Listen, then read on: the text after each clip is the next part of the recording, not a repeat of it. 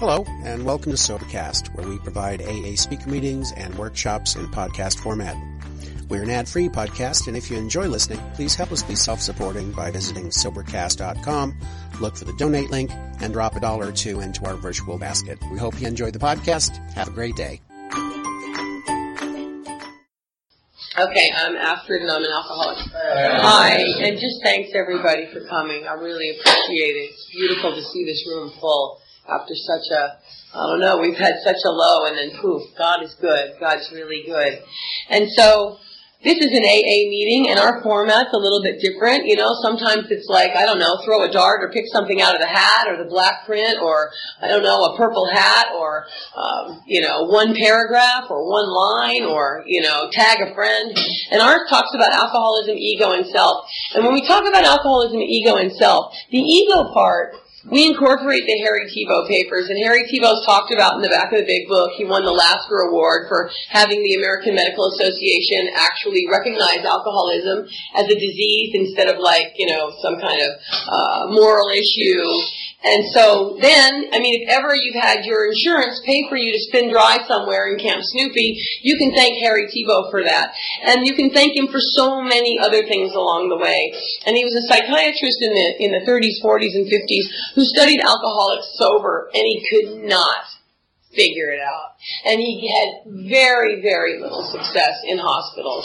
And, and he'd lay him on the couch, and he'd ask them what's wrong with their childhood, what's wrong with their life, were they spanked, were they not potty trained, were they not nurtured enough, and he kept trying to dig at these root causes, or they'd come in and they'd say, my wife is going to leave me, and so he'd pretty much threaten, hey, you're going to lose your whole family, and we all know now that none of those things really work. I have to get down to causes and conditions, and I have to really, really see the disease for what it is, which is a mental obsession coupled with a physical allergy. So this physical allergy aspect, I'm going to guess that you wouldn't be here tonight unless you were actually allergic to alcohol. 6% of the population in the world are allergic to alcohol. What does that mean? That means I take a drink and I trigger the phenomena of craving, and then I can't stop. I can't stop.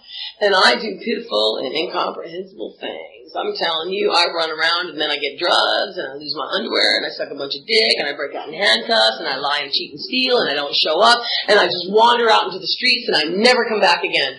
You have no idea where I'm going to wind up when it's beer 30. It's not a joke. And I might take a bunch of people down with me. You don't want to be on that train. It's not pretty. But you see, the first time I ever drank, it wasn't like that. I didn't have that. I think I drank like 2 beers and maybe threw up and went home and thought, I don't want to do that anymore.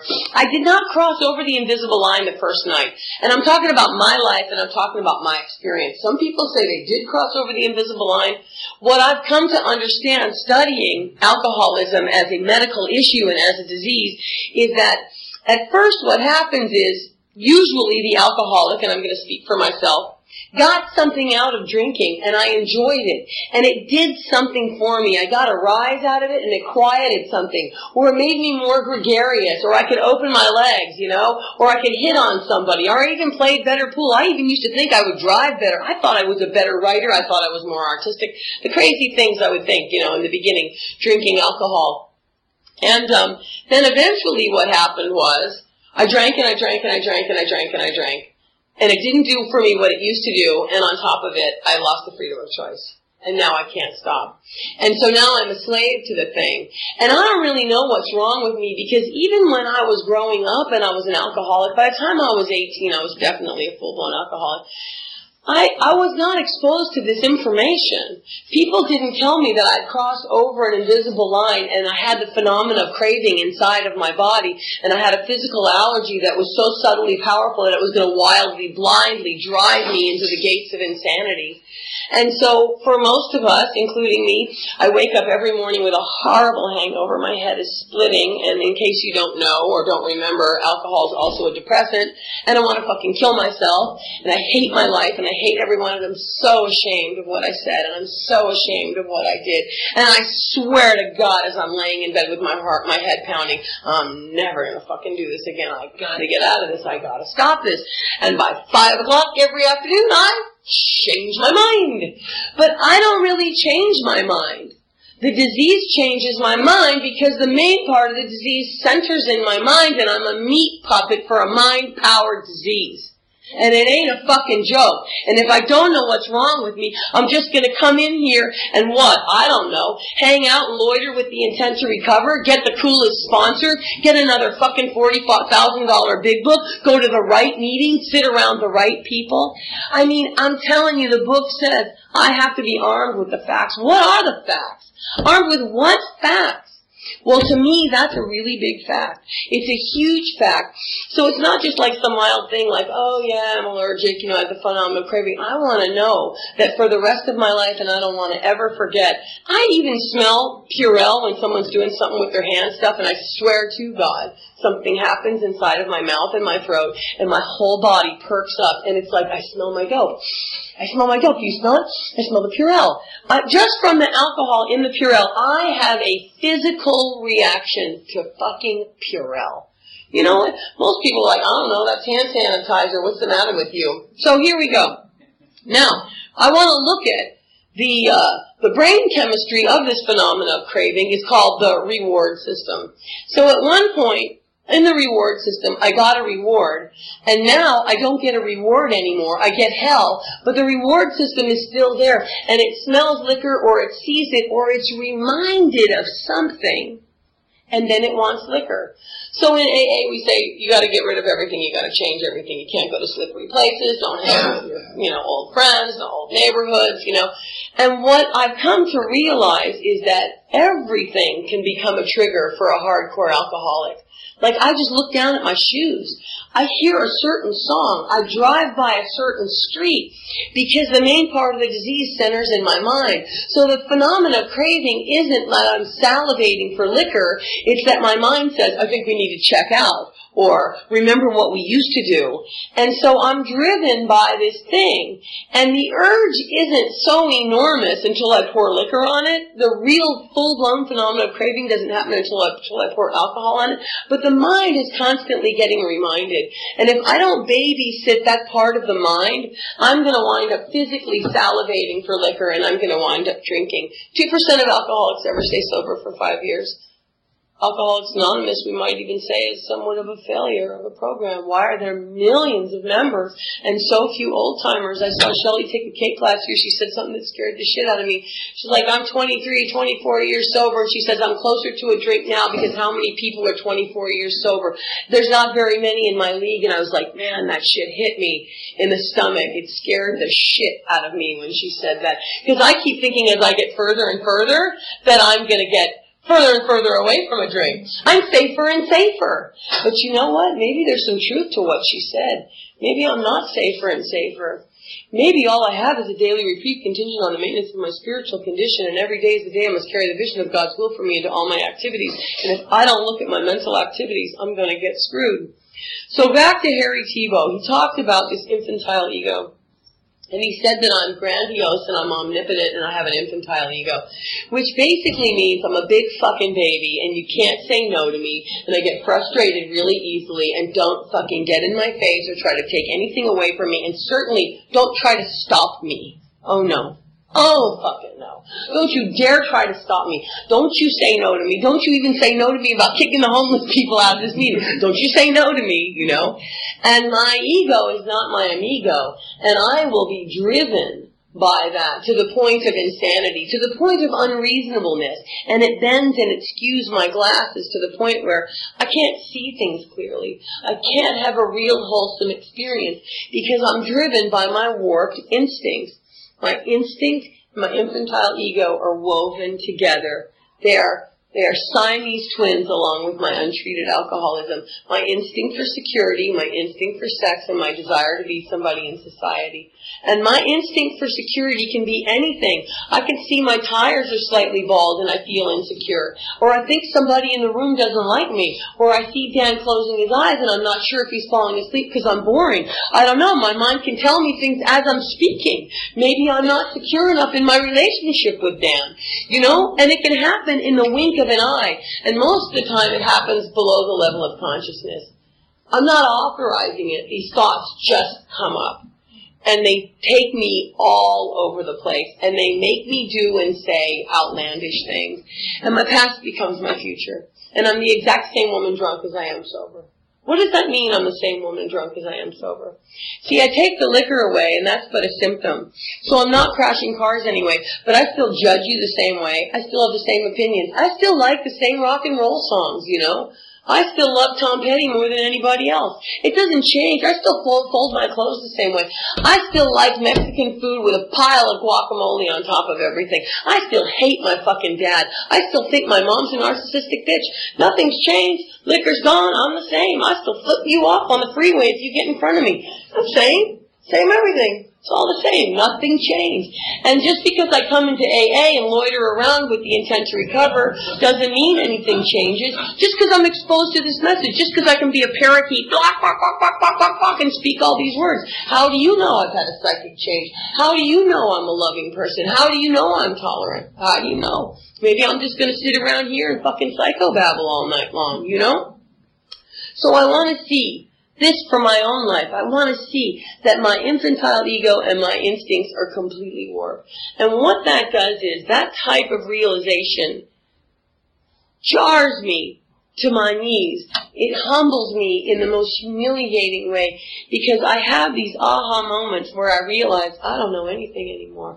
I start looking at my opinions, and I start looking at the way I look at you, and the way I react and respond to what you say or don't say to me, the way you treat me or don't treat me, the way I need your approval or don't need your approval, and I see I'm very limited. I'm tiny, tiny little BB brain, Bob Anderson used to say. I have a very, very small, narrow mind. It's almost like a monkey. I love Jonathan Shaw. He says, I'm a primate with car keys. You know, I'm Neanderthal. But I think I'm really smart. But I'm not. I don't have tools. I don't have sophisticated tools.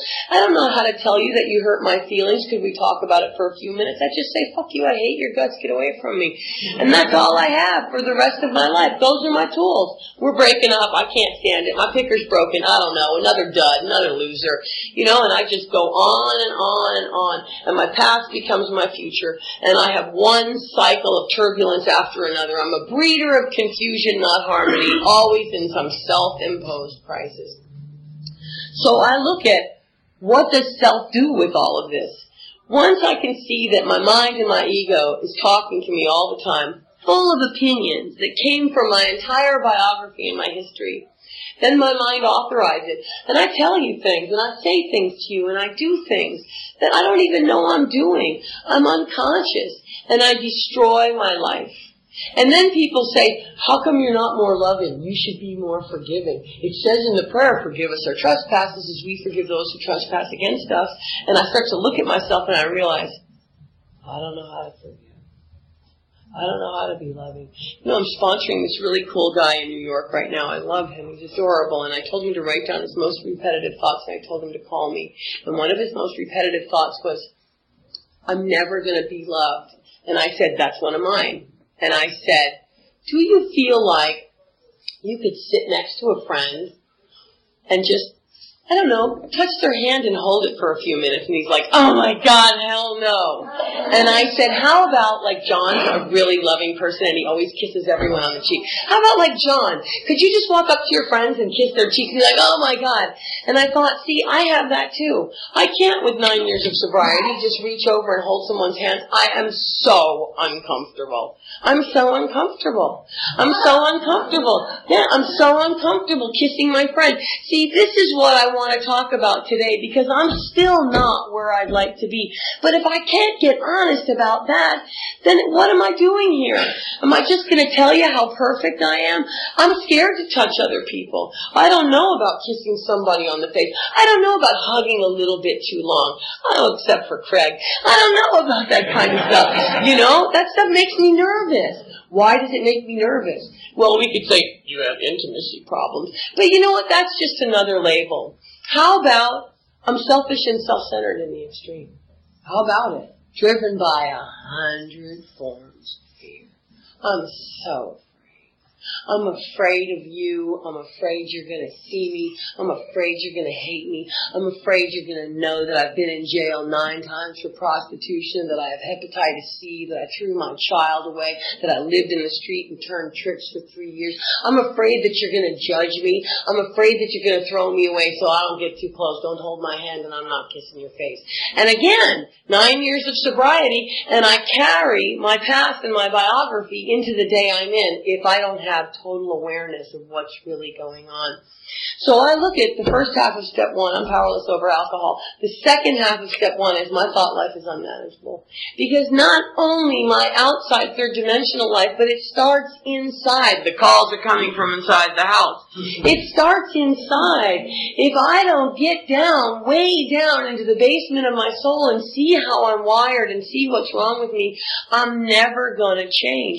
And the steps can't be a homework assignment. They have to be something that's experiential. Every day is a day I want to have a new experience with my Creator, a new experience with the principles embodied in the 12 steps, a new experience with a friend, a new experience with hugging somebody or forgiving them or letting go of something that happened or changing my opinion and having an open mind about who I think they are.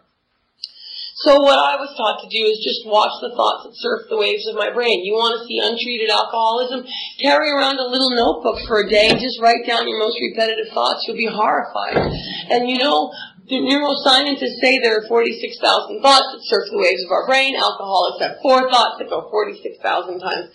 And it's all about me. And it's all about me. And you know, here's what differs.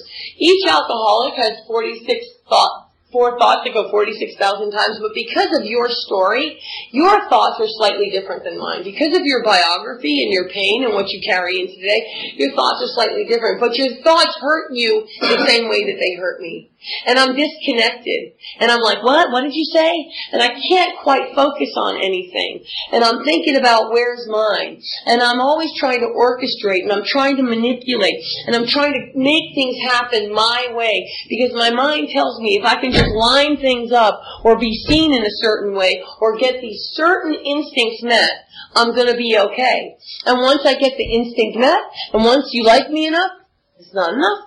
I still have untreated alcoholism. My mind's still talking to me. I'm still weird. I'm still crazy. I still can't hold your hand. I still can't kiss your cheek. I still can't hug you for a long time. I pat you on the back and back like this and then I go away. Still the same. Nothing really changed.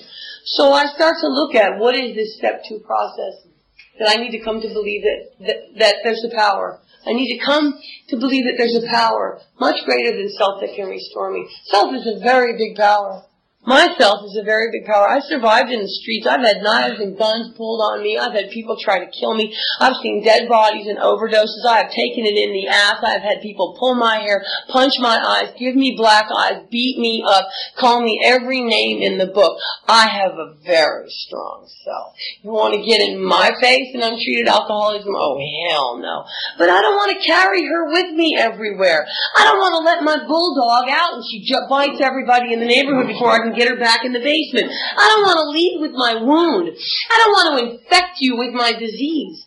That part is always going to be a part of me, right, Johnny? Waiting at every woman's elbow to resume her destruction. She's always there, but that bitch has to stay in the basement on a 3-foot, a 1-foot chain, locked behind the stairs next to the hot water heater, and maybe once or twice when I really need a muscle, I might let her out for a few minutes and then push her back in. But for the most part, I want to grow a new character with no reference to the old. I want to take spiritual principles embodied in the 12 steps. So many principles. There's not just one principle behind every step. There's a principle in every single paragraph. There's so much application chock full in the big book in the 12 and 12, in Sermon on the Mount by Emmett Fox, and in the Harry Tiebout papers. It's a very rich literature. There's so much to consider and there's so much to talk about. And there's so many ways to find God. So many ways. It's not just one particular prayer or one particular getting on my knees. If God's infinite, then my creative experience with God is infinite. You know, if God's a creative intelligence, then even the way I meditate or the way I pray. So it's not just in the 3rd step prayer or the 7th step prayer or, the serenity prayer. It's It's everywhere. It's all over the place. It's in every moment. Constantly reminding myself, I'm no longer running the show. Constantly means constantly. So I must get very awake. Very, very, very, very awake. The process that I'm talking about is not for everybody. Some people like to just mechanically rush through the book, get some homework done, come on, maybe you'll have an experience, maybe you won't. I personally keep people in steps 1, 2, and 3 probably way longer than any other sponsor I know. Call my dad, sue me, I don't give a shit. This is the way I use it. Some people, and I don't have a problem with that either, they're like, the minute the person starts praying and getting into 2 and 3, boom, hit them with the 4th step, you know, and I hear you, Paul, I love you, I get it. But you know, I would rather see my sponsees talking to God more than they're talking to self. I would rather see that they're backing down and they're not in a repetitive mind function. I would rather hear Carrie call me up and say, I don't know why, I just had the best day today. I don't even know why. Nothing really happened. I'm living in a sober living. I don't really even have anything. I just don't know why. I had so much peace today. And I'm like, that's right. That's what I'm fucking talking about. That's where we're going. And so, because I'm in conscious contact with the creative intelligence, I can manifest creative intelligence, and I can maybe even demonstrate it and ask my sponsee, this is what I feel, this is what God calls me to do. So this process isn't for everybody. You know what? You find your way. The steps are such an organic process. The bottom line is, are you having an experience with the steps today? Are you having an experience with God today? Are you having an experience with untreated alcoholism one more time? Or are you having a new aha experience? So I look at step 2, and how am I going to come to believe that there's a power greater than self? Well, in step 11, it talks about prayer and meditation, and the Fox talks about petitioning. He talks about the golden key. He talks about repetitive prayer, praying things out of my system. So I start to watch my most repetitive thoughts, and I slam them a new asshole. I'm like, you're not getting one more second of my mind and my time. And I see the fat card come in, and I see the card that says, I can't hug you, and I see the card that says, you think I'm this and that, and I see the card that says, I can't hold your hand, and I'm like, oh yeah? I can hug you, I can kiss you, I can hold your hand, because I'm tapping into an infinite power. Infinite. I need power. Lack of power is my dilemma. I don't need a little bit of power, I need a lot of power, because my old character is an asshole. So I start to ask this power, could you help me tell Roy how much I love him? And I text Roy and I say, Roy, I love you so much, and he sends me a text back and all it says is, ugh. And it doesn't hurt my feelings, not one bit. And then I see him and I said, that's the weirdest text. That's the weirdest text message back. And I try it a few weeks later, and I send Roy a text message, and it says, I love you, and all I get back is, ugh. But you know what? It doesn't hurt me. It doesn't bother me. That's Roy. I do it for my own heart, and I do it because I love Roy, and I want to have a relationship and a friendship with Roy, and it feels so good to adore him. It feels really good. It feels good to sit next to Roy and get a little bit too close and watch his face get red. It feels good to buy him dinner and him say, no. It starts to feel good to me. I'm not so afraid anymore. What's going to happen?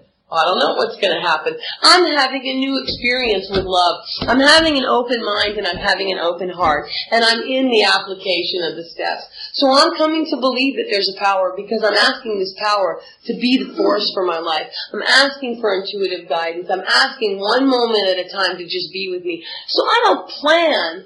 I don't get ready for Freddie. I don't have some dialogue and I write it all down and this is what I'm going to say. I just come in with an erased slate and I'm an open book and I'm just like, well, whatever happens, happens. Let's go. And in that open space, the nothingness isn't nothingness. It's an enormous force of creative intelligence.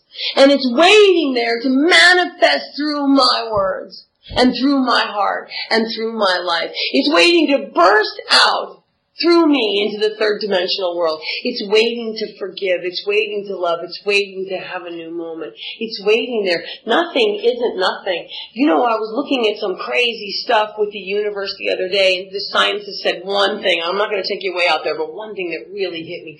He said the whole entire universal cosmic thing is just this one big connected whoop, and it keeps growing and growing. So if I'm connected to that, I'm fucking connected to this monstrous thing. It is so big. And then, you want to hear about my problems or my little story? They just didn't say hi to me. Roy said hug in my text message. He doesn't love me. I'm not getting any recognition. I don't know how to kiss people on the cheek. I have hepatitis C. I think everybody's probably afraid of a virus. Fuck that shit. I want to have a good life. I want to have a new experience. I want to enjoy myself. I don't know how long I'm going to be here. I'm 53. You know? I want to have a good experience, and God makes that possible. God makes that possible by allowing life to just unfold in front of me without any preconceived ideas, without any opinions. And in step 3, I make a decision to turn my will and my thought life over to the care of this power. Not once, every single moment of every single day. And if you think I do this thing perfectly, you are out of your mind. I can play ping pong with self and God all day long. I can have Star Wars in my head. You just give me one good ego show where I think I need to tell somebody, and it's on. You know, and I have to fight the thing down again over and over. There's spiritual warfare in my head. But I can tell you this, I've never had so much peace in my whole life.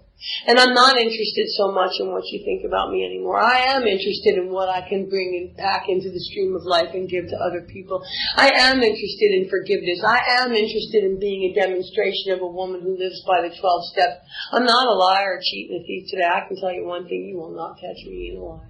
Not one single lie will you catch coming out of my mouth. I do not lie. I do not steal. I do not cheat. I haven't taken anything that doesn't belong to me in so many years. And that makes such a clean feeling inside of me. I feel good every day. I'm not that story. I'm not all that stuff. I'm an empty vessel for God to fill. But in one split second, self can come back in, lift its leg, and pee on my tree, and poof, I get what I always get. So I don't want to take up any more time. Those are the first 3 steps in an organic process for me. There's so much more to talk about in Alcoholics Anonymous. It's an amazing program. It's a beautiful program. It's a life-giving program. It's a transformational program. And if you're not having an experience, talk to your Creator and ask Him for a new experience. Thank you so much for letting me share. Now we're going to open it. Oh, we got the 7th tradition, and this meeting's expensive. If you can be really generous, that's cool. If you don't have any money, whatever. But we like 5s in the basket. We like them a lot. 20s are great. So, does somebody want to share or ask a question?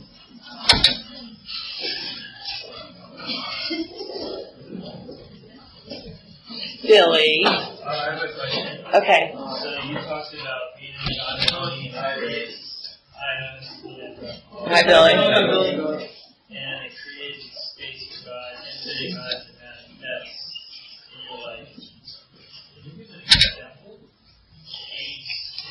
Yeah, I can. So, for me, I'm going to talk about my own experience with it. So, I stopped using my mental intelligence, but the heart has another intelligence, and the heart's really smart. And you know, like you see somebody across the room, and you're like, oh, I have a creepy feeling. And it wasn't even a thought. Or you see somebody and go, I have a nice feeling. I like that person. Well, those are just a very minuscule example of what the heart can know. So the heart has brain cells. And that's where the soul lives, and that's where God lives. So if I can get away from my stories and all of my ideas and be in an unknowing place, there's no such thing as unknown. The heart wakes up, the God consciousness wakes up, and a fucking genius inside of my heart wakes up. And I don't know why. Everybody said they hate so-and-so, and I don't know, I like them. Something about him I like. I want to go over and give that person a hug. I don't even know why, I just do. And I get driven by a different kind of force. Completely different kind of force. And I can sit in quiet and I can contemplate and I can get really high, exalted answers. Unbelievable answers like, where did that come from? Or an idea or a creative idea like, wow, that is just the craziest thing. How did I ever have that? And it's because I backed down and I got quiet enough for the smart part to be able to spark up and say something. So it's not really out there. It's in here. It's inside of me. Deep down inside of every man, woman, and child is the fundamental idea of God. So when I pray even, I don't push my energy outward. I really go in like a tortoise into his shell. I go way in. I don't want the third dimensional world to touch me. I go into the secret place like Emmett Fox says, and I ask God deep down inside of me, and the great reality starts to show itself. Thanks for the question. Back there, David. I'm David. Hi, David. So, can you talk briefly or not briefly about how this new character, this new serenity, breaks the connection between the crazy mental obsession and the relief found in alcohol or drugs? Yeah, we have to get into action. And so I am invested in the efforts business, and I'm not invested in the results. And the efforts business is I'm in a continuous state of awareness and prayer. So you really want to pay attention to the most repetitive stories, especially if they're really intertwined with survival's a big one for people. I'm not going to make it is one of the biggest stories, okay? So if you know now that your most repetitive thought is I'm not going to make it, every single time Mr. I'm not going to make it puts his hat on and starts yelling at you from the basement, you go, Turbo. God, can you please be with me? Look at Mr. I'm not going to make it just woke up. And it puts a buffer between Mr. I'm not going to make it and the present moment. And so that buffer, don't think of it as some small minuscule thing. It's just enough for the hamster not to get on the wheel and make you crazy. But if you talk to Mr. I'm going to make it for 30 seconds, he might be running for the rest of the day, and now you're captured by self, and there's no way to get the hamster off the wheel without a tremendous amount of backing down and prayer and prayer and prayer. So I don't let them on there. But in the beginning, I'm telling you, dude, it was killing me. I would be on the floor crying all the time. God, you've got to protect me from my mind. And I was in alcoholism more than I wasn't, and then I'd have huge periods of relief, and I'd think, oh, I got it. And then it would all go away, and my peace would be gone again. I mean, it's just really, it's a process and it's a way of life. And even the pain, I've come to just welcome it because it is the touchstone to spiritual progress. I don't get nirvana all the time. Sometimes I suffer. Sometimes people really bother me. People are hell for me. They still are. My skin's very thin. I can hate in a minute and wish you were dead and have a baseball bat for your kneecaps and a gas can for your house. You know, I'm really, that's who I am in untreated alcoholism. And I don't like it. It's so painful for me to be in that place. Anyway, thanks for the question. Shelley. Thank you. Happy birthday. Thank you. I like what you talked about the character and those characteristics. So do you think those same characteristics appear before you take into accept the decision of alcoholism? So I think they've appeared before I even cracked the book open? No. It's been my experience that those characteristics that you were talking about in step 1 from the Harris people paper, do you think that they are in the treatment of Alcoholics Anonymous? The characteristics that we say, probably. Yeah, I mean, Bill Wilson was such a coxman and thinking he's all that, and the frickin', stock market, and we'll just move somewhere else, and I'll rip you off, Lois, and your fucking family too, and I don't need to work, and bathtub gin, and yeah, what a bunch of arrogant bullshit that was. For real, right? But you said, sometimes, we're more gracious or more demanding. Yeah. And all those you say it, you share it, you do it. Sometimes we're more gracious and more demanding. Fire it up. Fire it up. Gracious or demanding. We try to arrange the show to suit ourselves, but the light doesn't come on. The actors and the lighting are not right. Seems to be the same stuff you talk about in Harry Potter. Same. Just a different language. Same character. Same. Thank you so much for your share. Right there. Hi, it's Quinn. Hi, Quinn. Esther, thank you for your share. I totally related, especially with the part of when people, express love to you, and how, for me, nothing will make me cringe more than when someone compliments me. They can insult me, and that's fine, but when I get complimented, it's I don't know what to do. I freeze, I panic, and it's I'm pretty new to sobriety, and with this it comes some awareness, and I just got a trail where it was really focused on awareness, and now I'm realizing just how crazy my thoughts are because I'm actually paying attention to them. Before I just allowed them to dictate my actions without really paying attention to them. And my question is, like, I heard your share, it's like you have 9 years, and it's, it seems like you still constantly are taking this contrary action, and it's like, the one hope I had is in the book, it talks about becoming intuitive thought. You do this until it becomes intuitive thought. And I'm like, okay, I'll just keep checking myself. Because I always realize a little bit afterwards, like, oh, I just fucked up there, Like, God, if I would have realized, like, 4 seconds earlier, I would have realized the whole thing. And, so does it get easier? Oh my God, so much easier.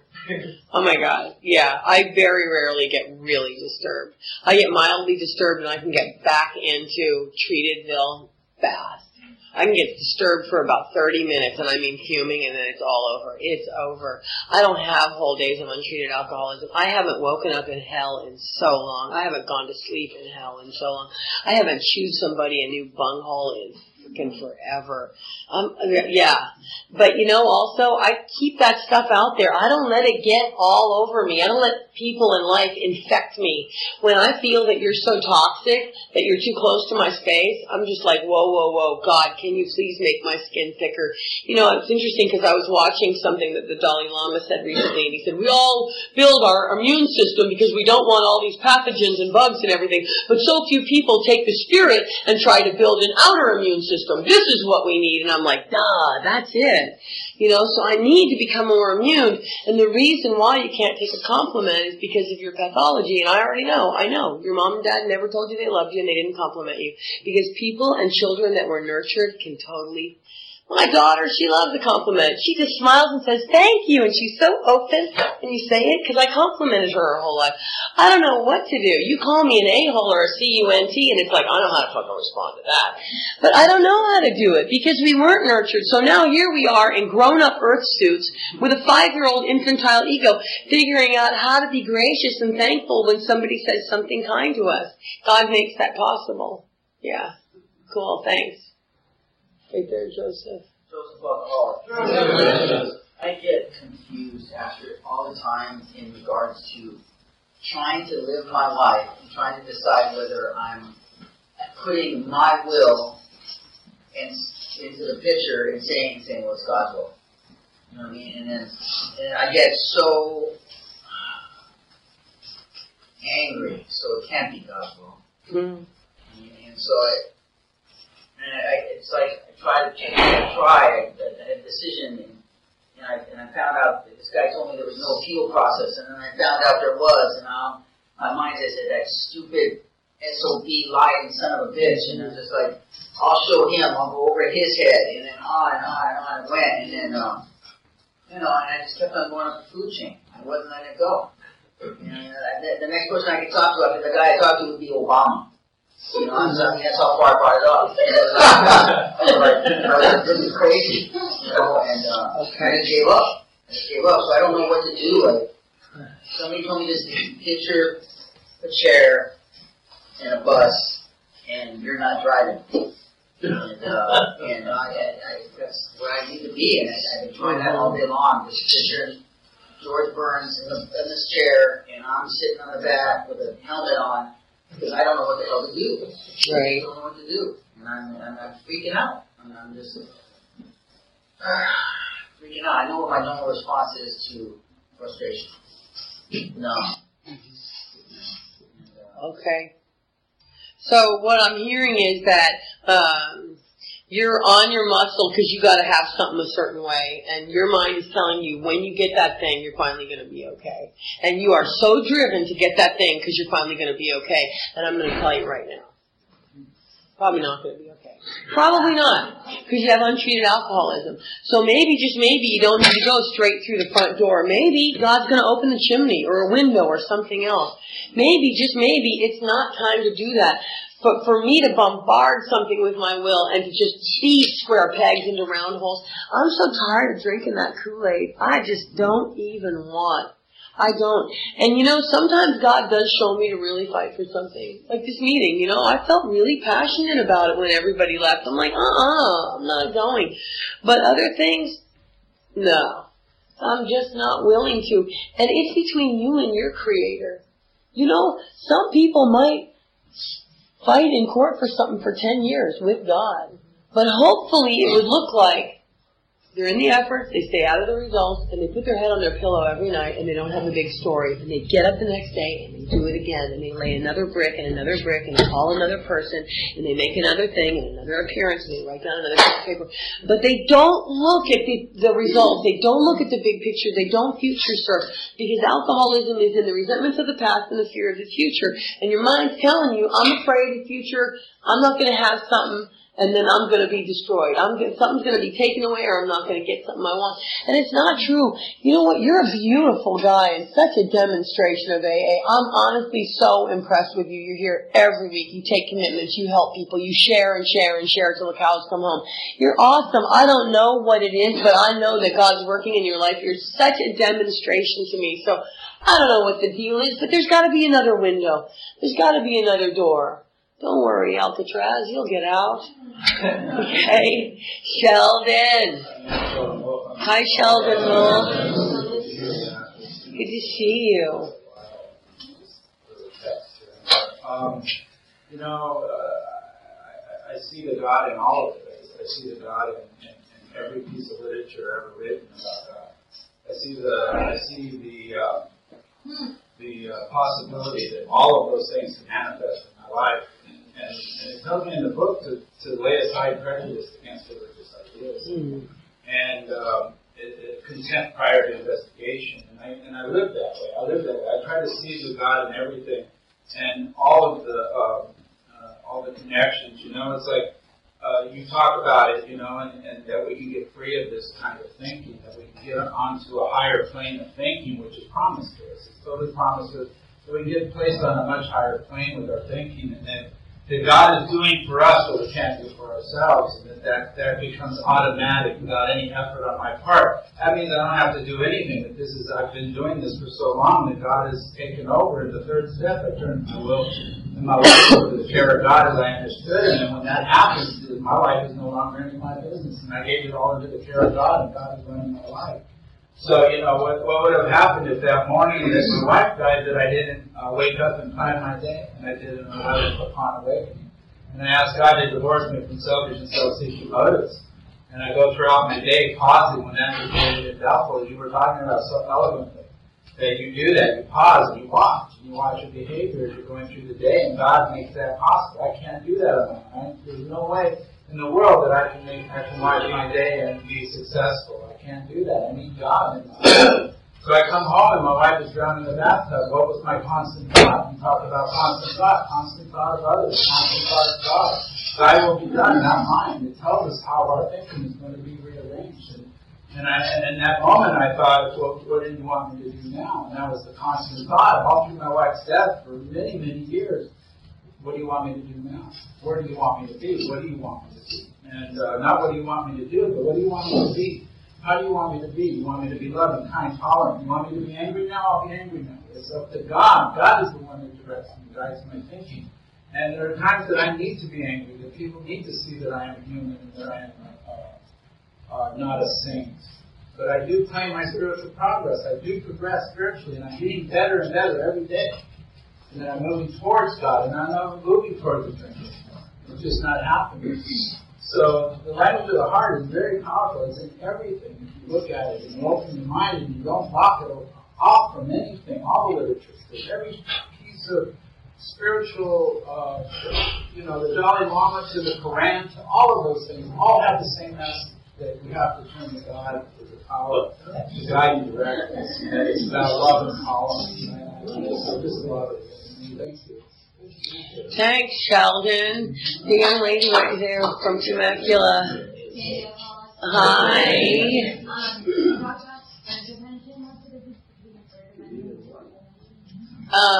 For me, the third dimension is all the concrete stuff. It's my car, my bank account, the traffic. And the fourth dimension for me is more, it's a feeling thing.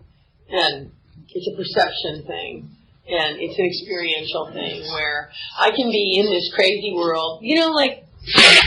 God forbid this ever happens, I hope it doesn't, but I could be diagnosed with cancer, my daughter could be killed in a horrible accident, my house could burn down, and I could lose the capacity to work.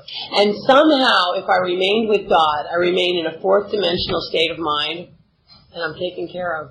And those things don't bother me, just like Sheldon was saying when his wife passed away. What motivated him to just get up and get back on his program and talk to his creator? And so that's what I'm looking for, is that experience where the third dimension isn't kicking my ass all along the way. I didn't get the car, I didn't get the job, they're talking shit about me. I'm not so interested in all those little egoic animal maneuvers. I'm more interested in being open and receptive with my heart open, and I'm feeling my way through the world this way instead of with my intellect. That doesn't mean I give all my money away. That doesn't mean I'm a doormat. That doesn't mean when you treat me like shit 5 times in a row that I don't just walk away from you. That's not what that means. It means that I have an experience with my heart, and I have an experience with backing down, and I have an experience with grace, and I have an experience with God speaking through me. That's what it is for me, and everybody's different. You know, people like Matthew, I'm sure, because he's a musician, he just feels creativity and music blowing through his veins. I'm not a musician. There's no fourth dimensional music thing for me at all. You know, it comes through my words, or it comes through my relationship with my daughter. And so for everyone, there's a different avenue. God expresses himself infinitely through people, but it's that experiential place for me. I think we could have one more share and then wrap it up. Carlton. Yeah, I'm Carlton. I shouldn't have said that. So I've heard these groups of over diagnosing as I'm all business, and it reminds me of a couple years back I was watching an episode of that show, Celebrity Rehab with Dr. Pinsky. And I remember Dennis Rodman was on the show, and Dr. Pinsky tried to let this guy know that he was alcoholic. He gave him empirical scientific evidence, and Dennis Rodman didn't want to accept that. And I spoke at the time with my sponsor, and he was under the impression that it was not Dr. Pinsky's place to diagnose Dennis Rodman because, as I said, the only person that can diagnose it is himself. So, can you speak to that as far as somebody in the profession of in medicine? Diagnosing someone as an alcoholic? Well, you spot it, you got it, but it's not me to sit there and shit it down somebody's throat. If they don't want to admit they're an alcoholic, good. Keep what you got, man. See, you wouldn't want to be you. Have a nice life, you know. You want what I have? Come on to my side of the street. You don't? I don't care. If your life's not important to you, it ain't important to me. If your life's important to you, I'm going to make your life important to me. That's it. That's all I got. I don't know. Anyway, that's all we got for tonight. Thank you guys for coming.